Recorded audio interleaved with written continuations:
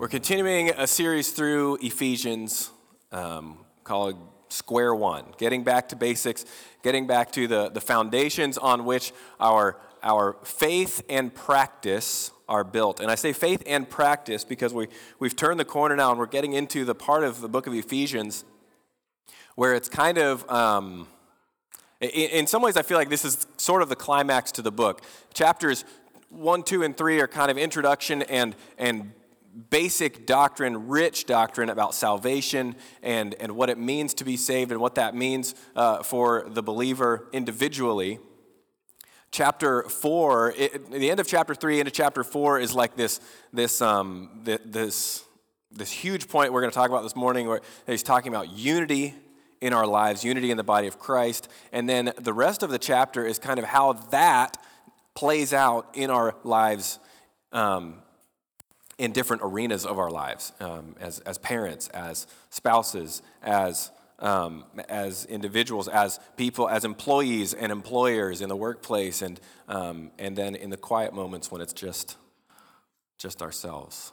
And so, if you want to turn in your Bibles with me to Ephesians chapter 4, we'll go ahead and start reading. We're going to read starting in verse 1 through verse 16. I, therefore, a prisoner for the Lord, urge you to walk in a manner worthy of the calling to which you have been called, with all humility and gentleness, with patience, bearing with one another in love, eager to maintain the unity of the Spirit and the bond of peace. There is one body and one Spirit, just as you were called to the one hope that belongs to your call. One Lord, one faith, one baptism, one God and Father of all, who is over all, and through all, and in all. But grace was given to each one of us, according to the measure of Christ's gift. Therefore it says, when he ascended on high, he led a host of captives, and he gave gifts to men. In saying that he ascended, what does it mean but that he had also descended into the lower regions, that is the earth? He who descended is the one who also ascended far above all the heavens, that he might fill all things. And he gave the apostles, the prophets, the evangelists, the shepherds and teachers to equip the saints for the work of the ministry, for the building up the body of Christ, until we all attain the unity of one faith and of the knowledge of the Son of God, to mature manhood, to the measure of the stature of the fullness of Christ, so that we may no longer be children, tossed to and fro by the waves and carried about by every wind of doctrine, by human cunning, by craftiness in deceitful schemes. Rather, speaking the truth in love, we are to grow up in every way into him who is the head, into Christ, from whom the whole body, joined and held together by every joint with which it is equipped, when each part is working properly, makes the body grow so that it builds itself up in love. Let's pray. Heavenly Father, God, thank you that you always bless the reading of your word. I pray this morning that you would bless the teaching of your word, that you would speak through me. Give me clarity. Give us all understanding as we study your word this morning together. In Jesus' name, amen.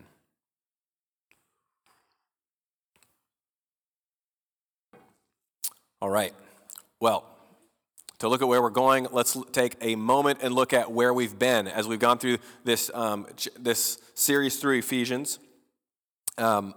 First, we talked about to make Jesus a higher priority in your life, you need to love him more. And to love him more, you must know him better. And so, for those that are maybe just joining us or haven't been with us for this whole series, one of the things that we talked about is one of the things that I'm trying to address with this series is that, and this isn't the angle that Paul was going at. He had the church was a brand new thing, and so anyway, that's not important. Something that I see in our culture, something that I've maybe at times struggled with even in my own life, and I see in not just my generation, but all over today is, particularly after COVID with all the shutdowns and everything, some of us discovered that the things of God, whether it be church and the body of Christ and the life of the church or different things like that, we kind of discovered didn't hold the priority place in our lives that we thought that it did before. When things like church were taken away from us, everybody kind of unplugged, partly because we all kind of had to. But then when the opportunity came to come back, it became really easy to, we're just being really careful, or, whatever excuses people use. But it just became really easy. And then all of a sudden, boom, it's been like 2 years since I've been to church. And all of a sudden it's like, I didn't want this to be true of me, but I'm discovering this to be true of me. And I used the example of being a Buckeye fan and moving out of Ohio and suddenly realizing that I maybe wasn't as big of a Buckeye fan as I thought I was. When all of a sudden it was on me to know anything about who they're playing and whether or not they're winning or losing. And so similarly in the body of Christ. And so that was kind of the introduction. And as we talked about that, to make Jesus a higher priority in our lives, we got to love him more. But to love him more, we've got to know him better. And then we looked at how knowing Jesus better opens up our eyes to the hope, the riches, and the power of God. And I promise you can go back and listen to it. That was not a prosperity gospel sermon, I can assure you. But there's hope in the gospel. There's riches that are being part of God's family, and power through his Holy Spirit to live the Christian life. And knowing Jesus also begins with believing who he is and what he did for you. Talking about salvation by grace through faith. There's nothing we bring to the table. And we kind of expound on that the following week. The ground is level at the foot of the cross. Nobody, when we come and ask God for forgiveness of our sins, nobody is a little closer to that than the person next to them. We all come equally undeserving of salvation and equally receiving forgiveness through the blood of Christ. And then last week we looked at how individualism is a disease in the church. It causes us to miss out on the best ways to experience and express the love of Christ, which is through the church.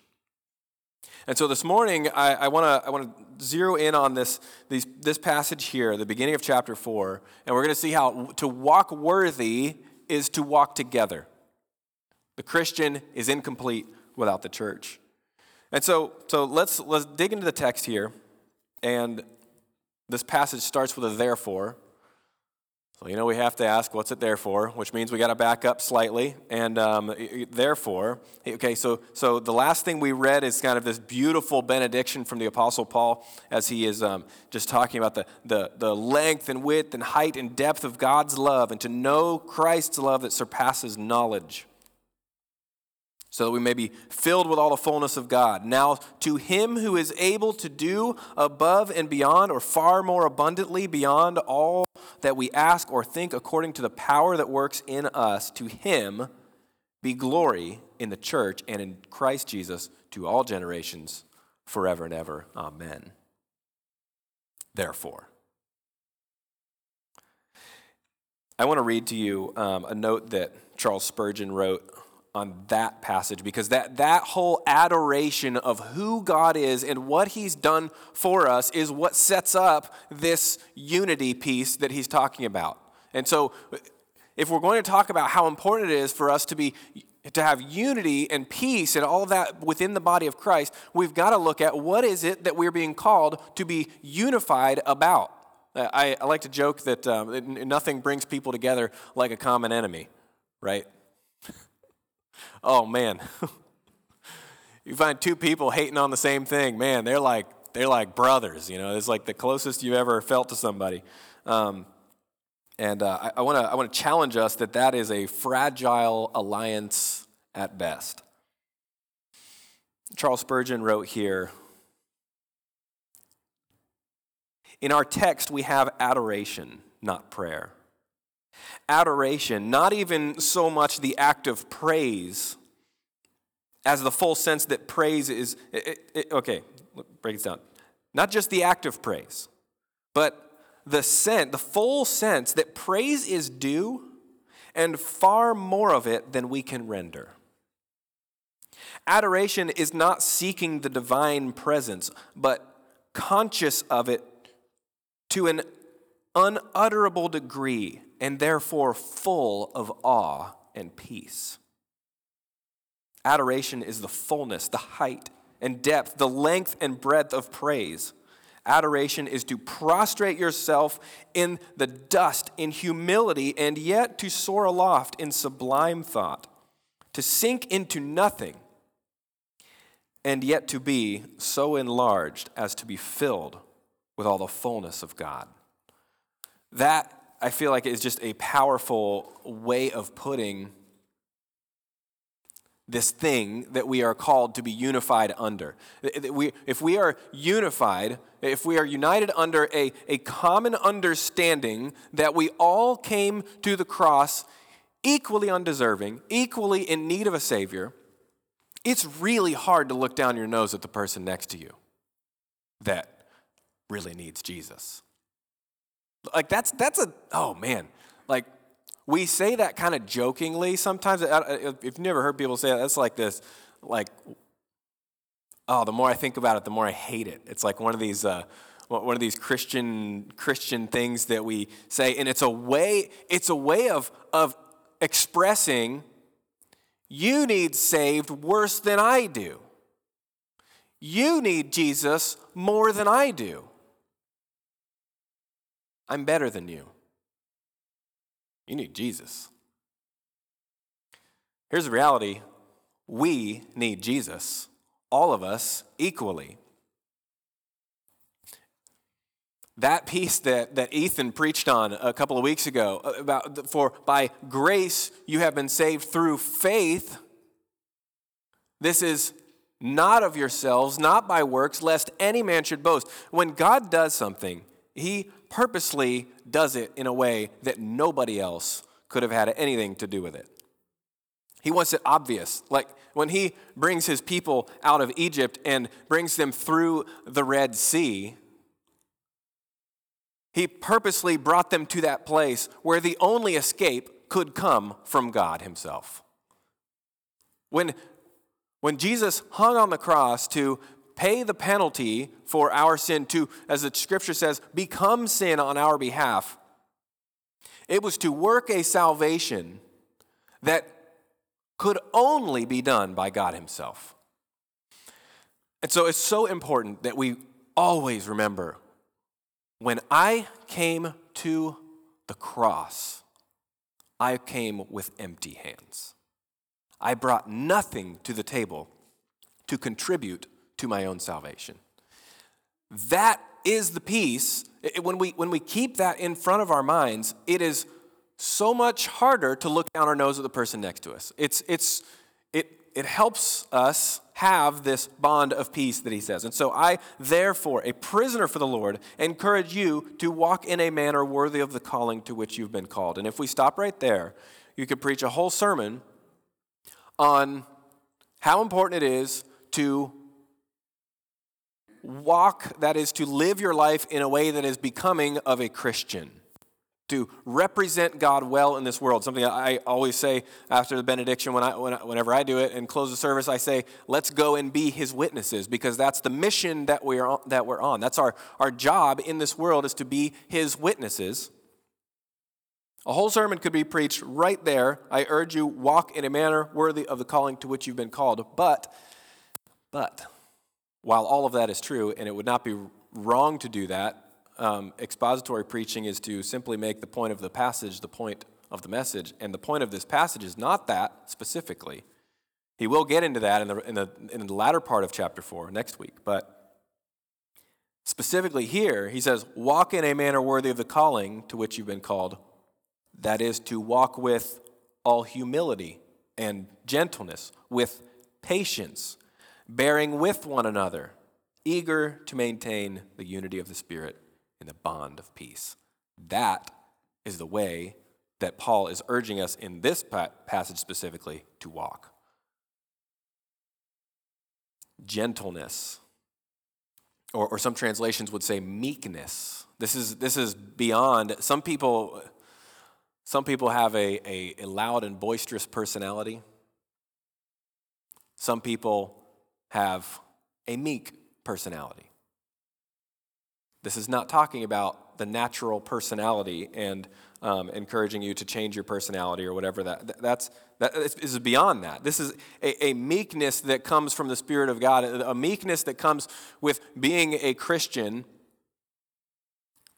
a gentleness of spirit that has nothing to do with what kind of personality you have. This is a thing that God is calling us to have.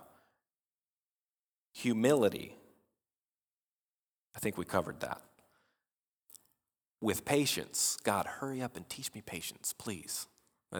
That prayer, if you're praying that, you might be going about it wrong. Patience. The word that gets translated patience that we see, English, there is a reason that when the fullness of time had come, as the scripture says, that's when Christ came, and that's when the scriptures were written. There's one. I believe that one of the reasons the fullness of time was when it was because if you waited until English was one of the more common languages in the world, Scripture would not be as specific. And when you look at the languages that Scripture was written in, both Hebrew and Greek, there are, we got one word for love. Love. Well, Greek has like 4. And there's subtleties in that, and it's very specific. And patience means long suffering, or as the old King James would put it, suffereth long. Like to be willing to suffer an offense for a long time. To put up with something that is bothersome for an extended or perhaps indefinite period of time. That's not easy. Bearing with one another in love. There are people that require extra grace. and I'm not trying to make any sideways comments about anyone. This isn't the place for that. But it's funny, sometimes I'll be having a conversation with someone and they'll express some frustration about another individual, and I'll see it from a different angle, and I'll just encourage them and say, I don't know, I just don't see it that way. I get why that's annoying, but I just have a lot of grace and compassion for that person because, they've been through this, and I don't always say that if it's not appropriate to share, but sometimes it just requires a different perspective, and understanding where someone's coming from sometimes gives you a little more grace. You realize, well,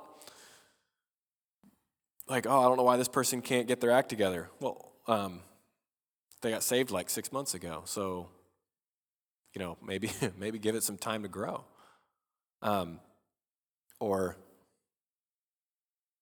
circumstances in their lives have caused them to always see things a certain way, and so they're always going to initially treat people a certain way, but then that softens later. Anyway, my point with that is bearing with one another in love requires a willingness to have extra grace for people. And here's the piece that plays into this whole unity thing.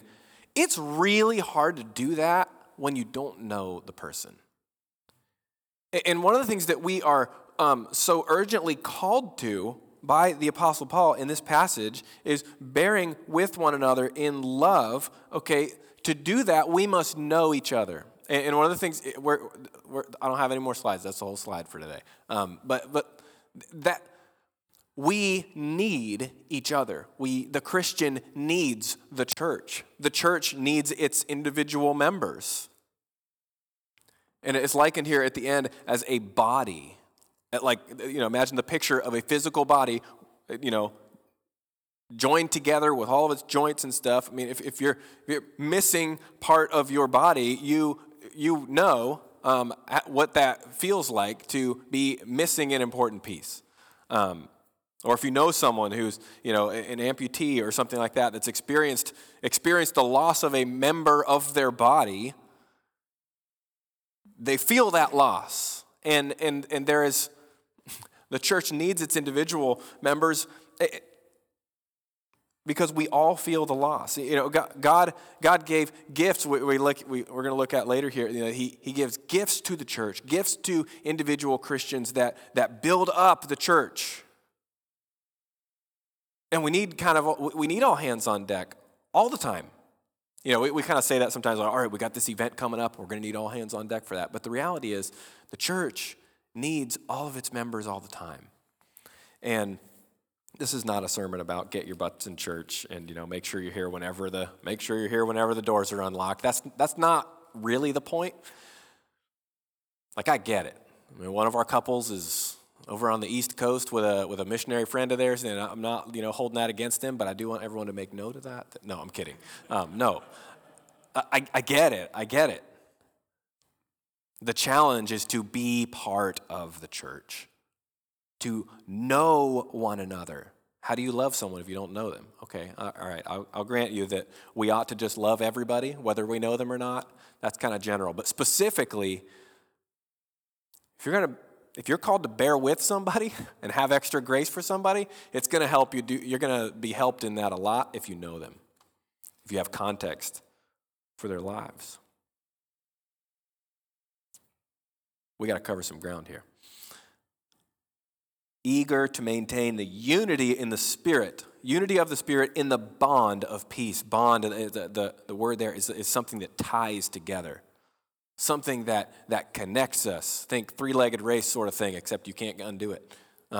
We ought to long for that and be working toward that we are joined together. There is one body, one Spirit, just as you were called to the one hope that belongs to your call, one Lord or Master, one faith, one baptism, one God and Father of all, who is over all, through all, and in all. And that is just talking about, if we can all agree on core doctrine, that's a lot of what he's addressing there. One hope, one. We're gonna sing a song at the end called "There Is One Gospel," which is kind of a new song, and it's kind of one of our favorites, so we keep singing it. Also, we're trying to learn it. It takes us a lot of practice. There's one gospel. If we can all agree on these core doctrines, we ought to be able to worship together. One hope, one Lord. We serve one God. There's one faith. We don't all have our own versions, or we shouldn't have our own little versions of what it means to be a Christian. Scripture tells us, and we place ourselves regularly under the teaching of the Word of God so that we can have unity in our understanding of that. Okay, moving on. But grace was given to each one according to the measure of Christ's gift. And he quotes a passage in Psalms. When he ascended on high, he led a host of captives, and he gave gifts to men. And then he goes into this little parenthetical, like when saying he ascended, it must have been the one who descended, and so that he who ascended descended also. And it gets a little confusing. Let me just explain this one for you. The point that he's making is, first of all, this passage is talking about it is a passage in Psalms, and it's talking about David, but it's also foreshadowing Jesus. And we kind of find that out here in this passage. But it's a picture of David coming back to Jerusalem as the conquering king. In fact, specifically, it was written of the battle when they recovered the Ark of the Covenant and were bringing it back to Jerusalem. And there was great celebration in that. He had I don't know if this is something we celebrate, but he enslaved the enemies. And was bringing them back, and then he gave gifts to men. Okay, so the way this would go is the victor would then divide the spoils among his men, his army, his people. But then we find out that this is actually foreshadowing Christ, that when he ascended on high, he led a host of captives. Well, who were the captives in this case? captives he had freed by his blood, us, you and me, and gave gifts to men. He gave gifts to every believer for the building up of the church, spiritual gifts. And I love that. It's so cool when one of the apostles takes or when Jesus himself takes a little chunk from the Old Testament and explains how it's talking about him. It's like, I never would have seen that. And it's really, I love when he does that. The point about the whole ascending, descending thing, I'm just going to explain really quickly and move on. There's a passage in the Old Testament that talks about how God, the Father himself, does not descend and ascend. He sits always on the throne. Whenever you see God the Father, he is always seated on the throne, which is really important for us in the sovereignty of God and in our understanding of who God is, to understand that he is always seated on the throne. He is never absent when we go to him. He is never not in control. He's never trying to work real hard to put out fires so much that he had to get up off his throne to do it. And yet, God himself came in the person of Jesus Christ. So we understand this to be God the Son, Jesus Christ, who took on human flesh. He descended to the earth and ascended back into heaven. Anyway, it's important to understand that, because how can he ascend and be God if God doesn't descend and if God is always on the throne? Anyway, that's it. That's the whole thing on that.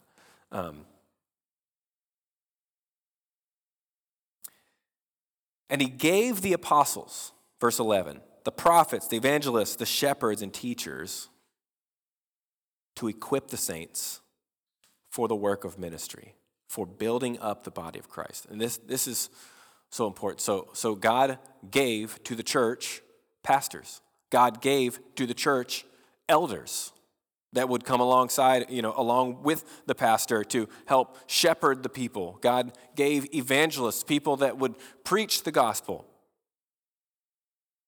God gave people understanding to teach the word of God. And there are other spiritual giftings as well that we see in other books where God has given special gifts to certain people that they didn't have before, and those gifts are always for the purpose of building up the church. I say that because that's important for us to understand. We would teach a position of a fairly strong position of cessationism. That's a big theological word, but not a complicated concept, that we would believe that, like, some of the what are called sign gifts in the New Testament that we see have ceased, and there's scriptural support for that. And if you disagree with me, I would love to circle up on that and just and not browbeat you, but just show you from Scripture why we feel that way. But now that we have the completed Scripture, we don't need. We are no longer in need of, because we are not lacking anything in the Word of God. We believe in the sufficiency of Scripture. And so since now we hold the completed Scripture, it is no longer necessary for us to have one person prophesy or speak in tongues and then someone else interpret that to validate that, oh yes, this is a message from God, because we have all the messages that God needs for us to have right here. And we believe that in 1 Peter. He says, His divine power has granted to us all things pertaining to life and godliness. And we believe that God has revealed that through his word.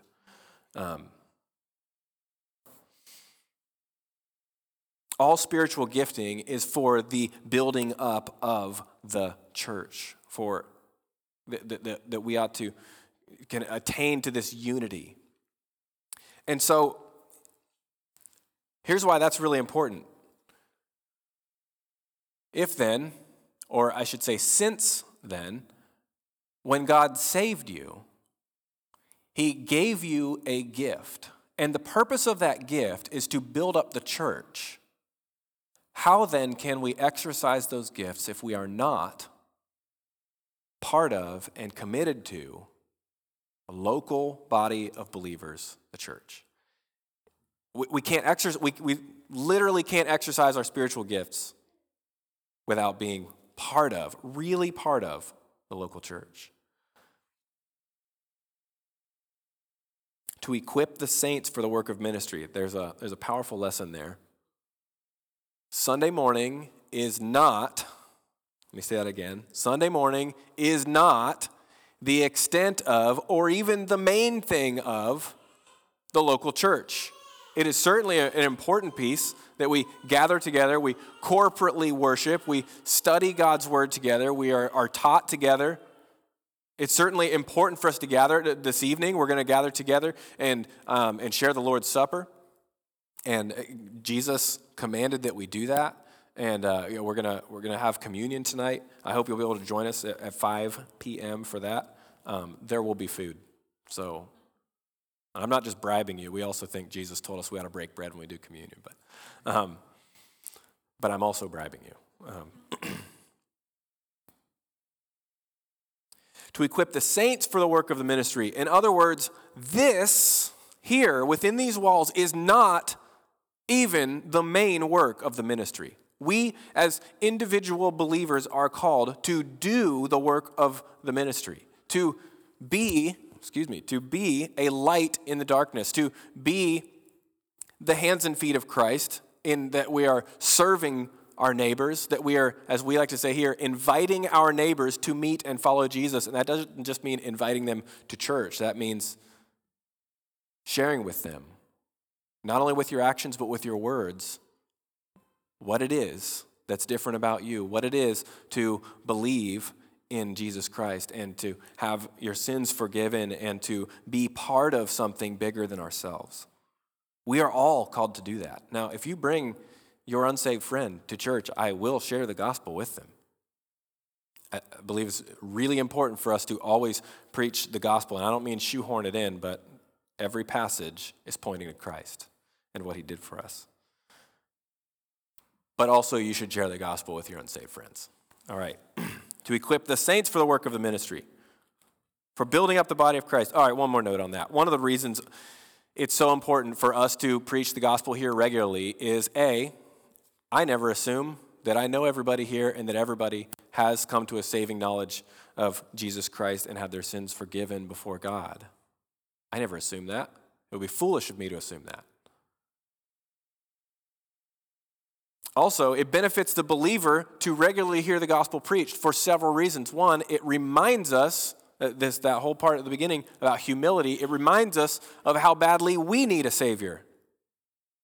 And that without the blood of Christ, we would not be forgiven, and that we stand on equal footing in regards to salvation with everybody else. It reminds us of that regularly, and it also helps to equip us to share the gospel when we have heard it preached regularly.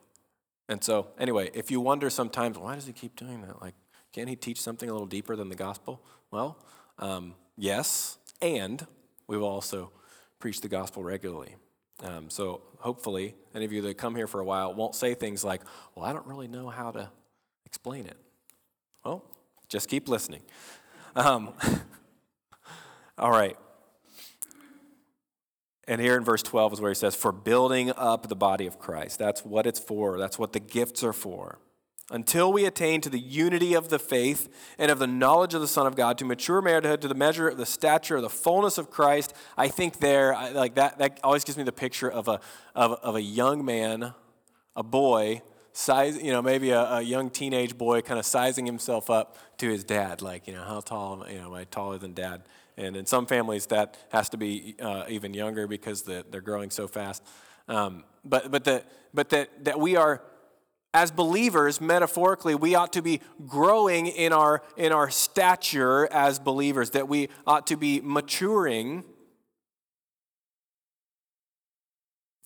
The picture of a healthy believer in Scripture is not someone who makes a profession of faith and maybe joins the church and kind of levels off in their understanding of the Word of God, their understanding of what it means to be saved, their lifestyle.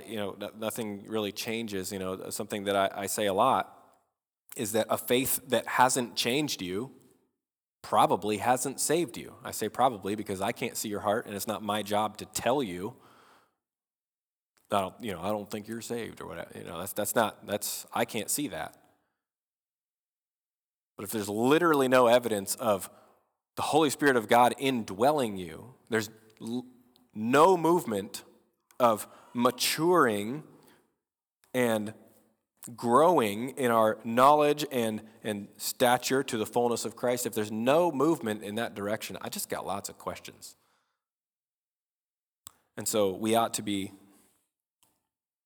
growing so that we may no longer be children.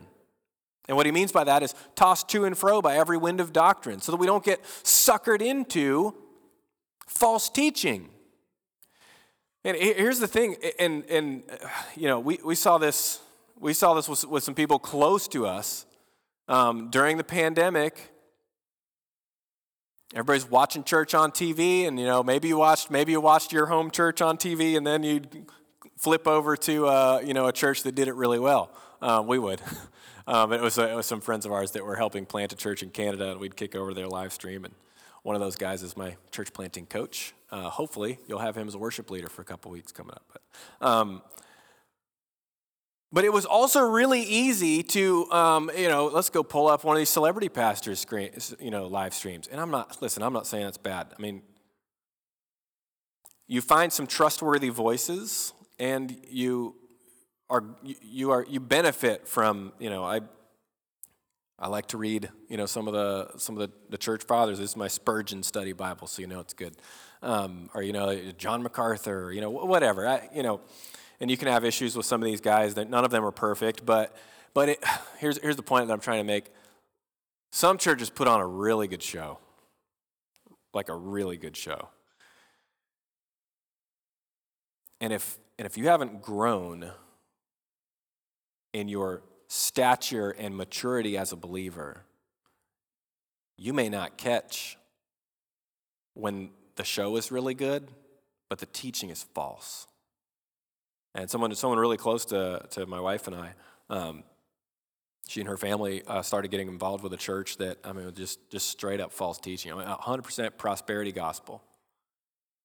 But they'd been unplugged from church for so long, they couldn't even see it.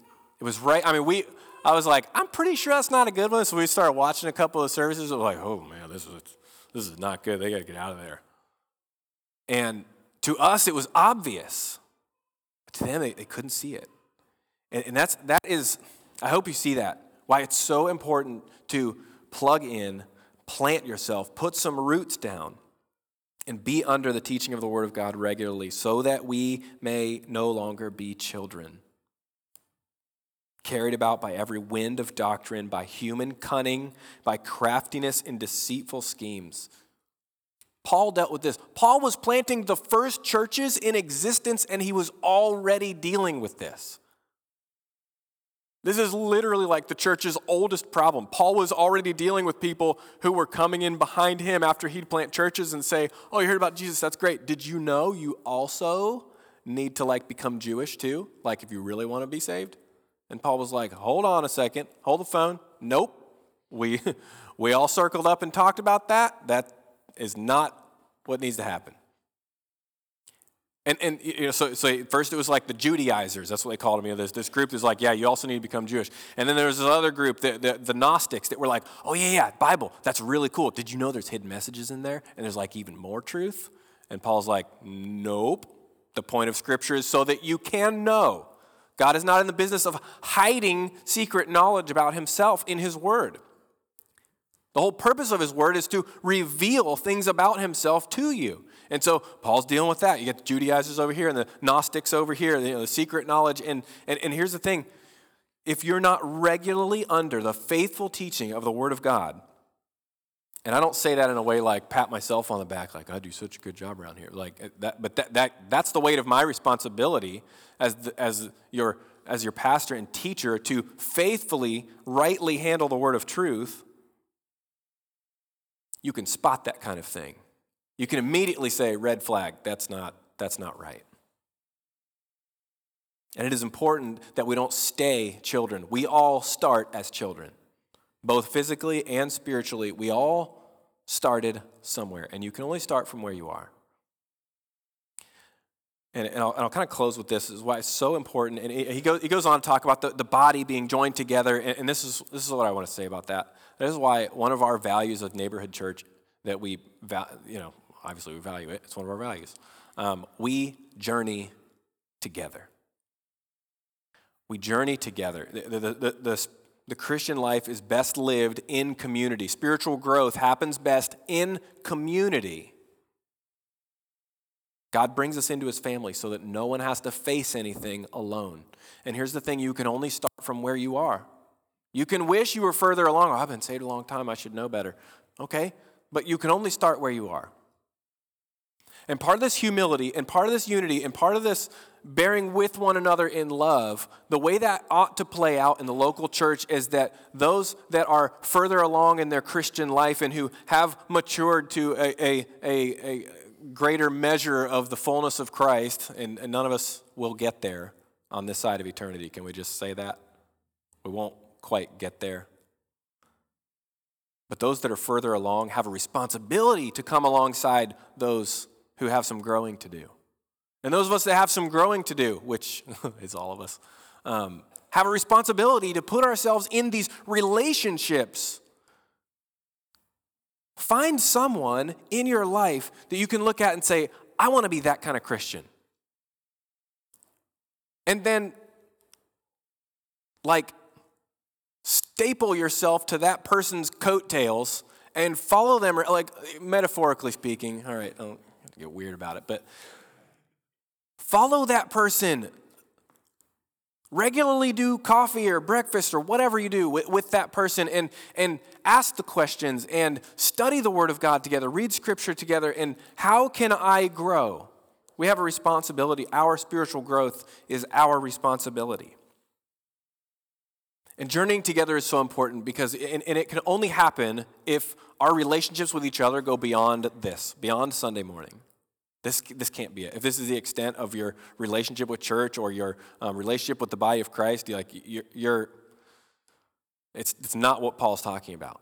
It's not just what Paul's talking about.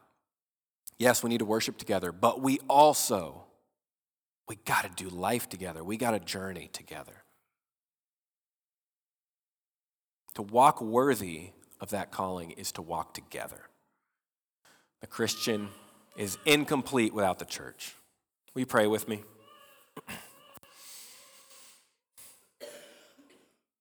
Heavenly Father, God, we need your Spirit in our lives. We need that extra measure of grace so that we can show others an extra measure of grace. This spirit of unity and the bonds of peace, bearing with one another in love, is hard to do. God, you know it's hard to do in our own families with the people we're related to. People that we're married to or that are our own children. God, you know that even that is difficult. Let alone people that were at one time strangers to us. So God, give us a measure of that gift of grace. Give us the spirit of humility and meekness, patience with one another. So that rather than just demanding that of others, we can show that to others. God, thank you that you are the God who conquered. You are the God who gives gifts. You are the God who is always seated on the throne. We praise you for that in Jesus' name. Amen.